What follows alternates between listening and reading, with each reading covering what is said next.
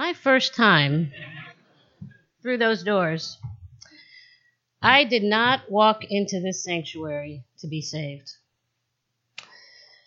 Now, I assume many of you didn't either. I could be wrong. Assumptions are notoriously unreliable. I am, however, curious. So I'd like to ask for a show of hands. How many of us walked through that door for the very first time thinking, this is it? The path to redemption. The way to cleanse my soul of sin, error, and evil. Good. Okay. All right. If you weren't looking for it when you first came here, I'm going to see if I can convince you to start. I'm going to ask you to think about using this place, this space, this time, this beloved community as your personal path to redemption from sin, error, and evil.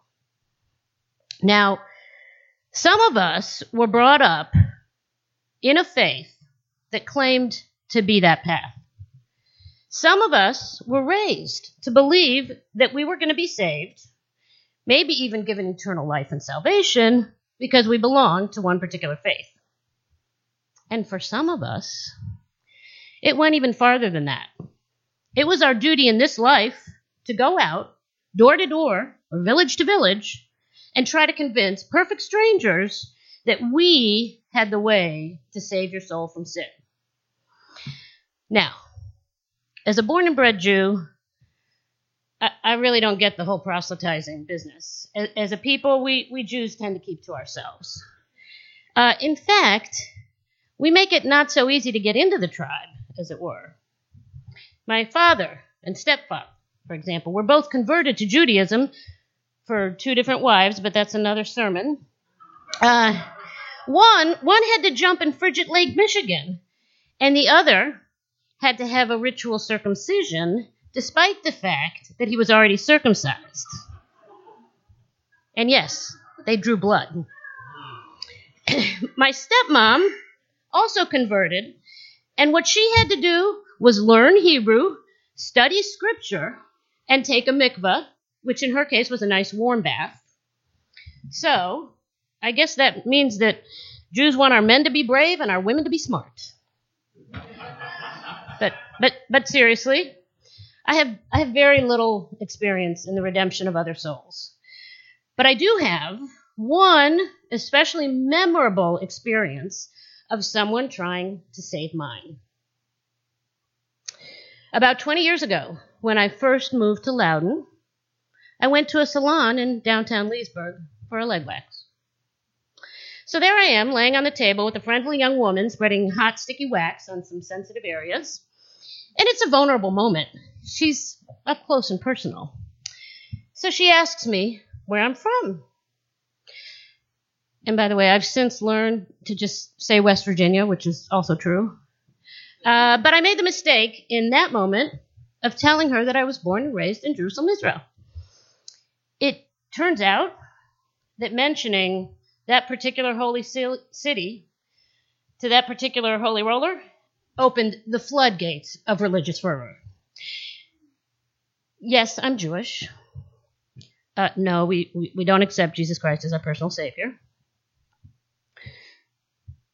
Yes, I know about Jews for Jesus. No, I don't doubt that he was a great prophet. The conversation became a passionate attempt at conversion. She was completely convinced that unless I accepted Jesus Christ as my personal Savior, that I would go to hell and live in eternal damnation. And she really wanted to save me from that. Now, I suppose maybe it's because Jews don't proselytize, but I really had absolutely nothing to say to her. Honestly, I was just hoping and praying that the experience would be over quickly for many reasons. But here's the thing. It's not that Jews don't care about saving souls from sin. We acknowledge sin. Actually, the Hebrew word is chet, which is generally translated as miss the mark. Jews do not believe sin is something you're born with. It's simply an act that literally veers you away from the path of righteousness. Jews do believe and acknowledge that we all commit sins, and what we do is we seek our own form of redemption by atoning for those sins. And here's how we do that. It's called Yom Kippur, the Day of Atonement. It comes once every year, 10 days after Rosh Hashanah, which is literally Het Rosh Hashanah of the year. So on Yom Kippur, we stand together as a congregation and we ask forgiveness from God, from each other, for the sins that we committed against ourselves and against one another in the past year. And very importantly, this is a time when we Jews ask to be written in the book of life for another year, which we're about to start with a clean slate, if you will. So I guess we approach the quest for eternal life 1 year at a time. We're a practical people. Now, as a kid, I remember standing up in synagogue with the rest of my congregation, and much as we fasted to cleanse our bodies, so too we prayed to cleanse our souls. And we did that by reciting the Shehecht on Yom Kippur. It's the prayer of atonement. Now, today I want to share this experience with you. It's a mitzvah, a blessing, in Judaism to share our prayers outside our temples. So, I have brought the prayer of atonement, and I'd like to ask Marco and Sandy if they would please come up and help me pass these out. We might have to share. And now, please keep in mind that this particular version that you're getting is just one version of this prayer. This particular recitation I chose because I thought it might resonate here. It's not verbatim the one I recall using as a kid.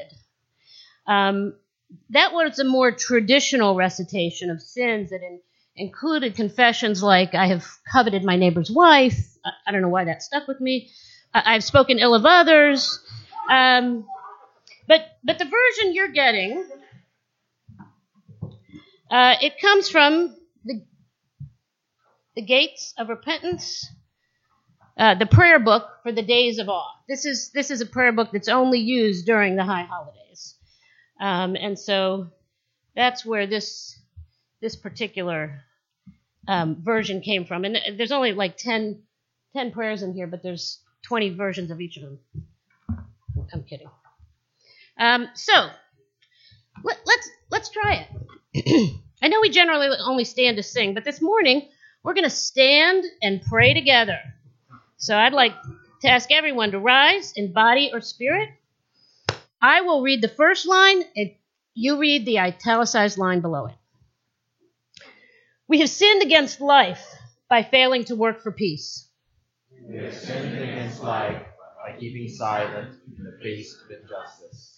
We have sinned against life by ignoring those who suffer in distant lands. We have sinned against life by forgetting the poor in our own midst. We have failed to respect those made in the image of God.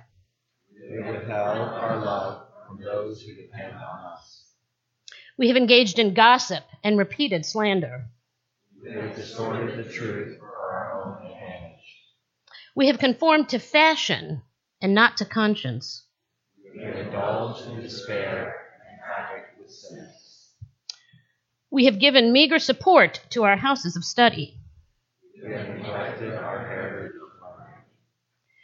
We have sinned against ourselves and paid scant heed to the life of the Spirit. We have sinned against ourselves and have not risen to fulfill the best that is in us. Please be seated. See, that wasn't so bad. Now, of course, there's more to it. There's the fasting and being in temple all day, not so easy. But in a nutshell, this is what observant Jews do once a year to redeem themselves from sin. Now, future faiths have developed and evolved in the Judeo-Christian tradition, and some of those subsequently chose to engage more frequently in confession. But Jews have pretty much stuck to just once a year. There are, however, other prayers that Jews recite much, much, much more often. Take the Aleinu. Now, this one is truly etched in my memory. Maybe that's because it's said 3 times a day. And it seemed to me like we recited the Aleinu all the time. In temple, at Hebrew day school, etc., etc. And here it can be found in the normal, everyday prayer book, The Gates of Prayer. And you can see here, for those in the front row, this was given to me by the Sisterhood of Tree of Life congregation upon my bat mitzvah in 1976. So, the Aleinu goes something like this. Aleinu lesabech ladon hakol. It is our duty to praise the Master of all. Letet gdula leotzer breshit. To ascribe greatness to the author of creation. Shelo asanu kegoyei haratzot. Who has not made us like the nations of the lands. Velo samanu kemishpachot hadama. Nor placed us like the families of the earth. Shelo sam chelkenu kahem. Who has not made our portion like theirs. Vegor aleinu kekol hamonam. Nor our destiny like all their multitudes. So 3 times a day, we Jews remind ourselves that we're pretty special. We're the chosen ones. We're the ones that God made different from all the other people. Now, it's no wonder I grew up thinking I was special. And if I can be perfectly candid here, and let me make this my own personal confession, I grew up thinking special was better. I was proud to be one of the chosen ones. Pride. Turns out that's actually one of the 7 deadly sins, right? Just to recap: lust, gluttony, greed, sloth, wrath, envy, and pride. Now, pride can be a good thing when it shines on others. But the sinful version is when it's a reflection of self. When it's identified as a dangerously corrupt selfishness, the putting of one's own desires, urges, whims, wants before the welfare of others. Arrogance, conceit, self-importance. Is that what my religion also taught me? Maybe so. You see, there was this one day. Well, okay, there were many days. When I would be ready to walk out that door, having come to this sanctuary for spiritual nourishment, song, a beloved community, sharing of joys and sorrows, that warm and wonderful feeling of deep and abiding fellowship. And my wife, my partner at the time, would inform me that we couldn't leave just yet. We had to stay. We were the closers. And I would say, really? Now, mind you, I was president of the church at the time. I was already doing a lot. I was working on our mission statement, our strategic plan, the big stuff. And now I had to do the manual labor too. Closing meant cleaning up after everyone else leaves, sweeping the floor, carrying out the trash, recycling the compost, collecting the dirty dishes to take home and clean, and generally getting the place ready to welcome everyone back the following Sunday. I resented it. Even though, to be honest, at the beginning, Sandy did most of the schlepping of the mugs back and forth, and there really wasn't that much more to it. Just tidying up, which, ironically, I actually like to do. But I think, honestly, that at first it was actually more the idea of having to wash up after everybody else that I kind of resented. I'm truly sorry, and somewhat embarrassed to admit this, but I think that deep down, I had it in my head that I was too important to be bothered with the menial tasks. let someone else take care of the dishes. I got bigger fish to fry. Then one Sunday, after services, we had a leadership council meeting. And that's when the board members and committee chairs gathered to discuss the running of the church, and chairs from committees like religious education, worship, music, communications, finance, social justice, stewardship, green team, and of course fellowship, which includes hospitality. Hospitality is mostly about the business of opening and closing the church and making sure we have everything we need to offer the fellowship of coffee and conversation after services. So at this particular meeting, we were once again talking about how tough it was to get people to sign up to open and close a church. And we were coming up with possible solutions, okay? The one we landed on that day was to start making less coffee. So it wouldn't take quite so much strength to carry that big urn up from our downstairs sink and all the way around and, gallons of water someone's got to lug to make the coffee. So what if we lowered the quantity of coffee we were making and maybe the babysitter would be able to schlep the thing up here and open for us? And I've generally been an advocate, by the way, of paying for these services, so come talk to me afterwards if you want to start a dedicated fund for the opening and closing. But anyway, that day we tried making less coffee. And guess what? I was at... Bless you. And actually in Hebrew it's laboriut, which is to your health. So I was at church the following Sunday, and after service, I'm standing at the back chatting up two newcomers.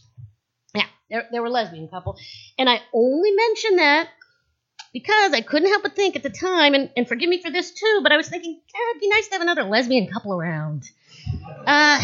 It's not that I have anything against heterosexuals. I love you guys. It's just that it's also nice to be with people who've shared your personal and particular struggles. So I'm trying to make a good impression, and guess what? Yep, we ran out of coffee. Yep, and true story, it was actually a very cold and rainy day. And we had just invited these newcomers to stay afterwards for coffee and conversation. And we had none left for them. So there I am looking around, and I saw Sheldon, I think it was you. Sheldon stepped over to help me, and we're tipping that big urn, trying to get our new guests to eke out like half a cup of our dregs. And that was my moment of redemption, you-do style. My moment to realize, to truly feel that being able to offer a visitor a fresh cup of coffee in a clean mug on a cold Sunday morning is its own mitzvah, its own blessing. And really, there are no bigger fish to fry than that. No task more important than keeping our covenant of helping our neighbor. It was an everyday moment of seemingly little consequence, or possibly some, because I don't think I've seen these two back, but at that moment, I was reminded of something I had heard from the leader of a breakthrough UU congregation at a UU leadership training. And breakthroughs are those that have broken through and gotten strong in whatever way they define strength. And he said that he realized they had to grow stronger so that they could be there for those who hadn't found them yet. Now, I am not going to stand up here and claim that I finally got over myself and all my foolish, selfish pride. It's just that now I find redemption in the act of cleaning up after service and washing out the mugs so I can be part of nourishing my beloved community or fortifying the stranger who might someday be a friend. These days, when my wife informs me that we're closing, I think, yes, I'm on it. And later on, when I load and unload the dishwasher back home, I think about those who came, who sang, who spoke, who shared, who laughed, who cried, and who were truly grateful for a warm cup of coffee and a clean mug when it was all over. And sometimes I find myself wondering what I would say to that young woman today, the one who was trying to save me with her promise of eternal salvation and her hot, sticky wax. If we met up again today, I think this time I'd have something to say to her. I would tell her, I've been saved. Saved from the sin of pride. I would tell her that love is the spirit of the church I belong to. I would tell her that while I was born among the chosen people, I now also have a chosen faith with a funny name. A faith that believes that all are chosen. A faith that believes in the inherent worth and dignity of every person. A faith that encourages me to find my own spiritual path to redemption. A faith full of kindred spirits who have come together to embrace diversity, nurture spirituality, and promote justice in the world. May it be so, and thank you.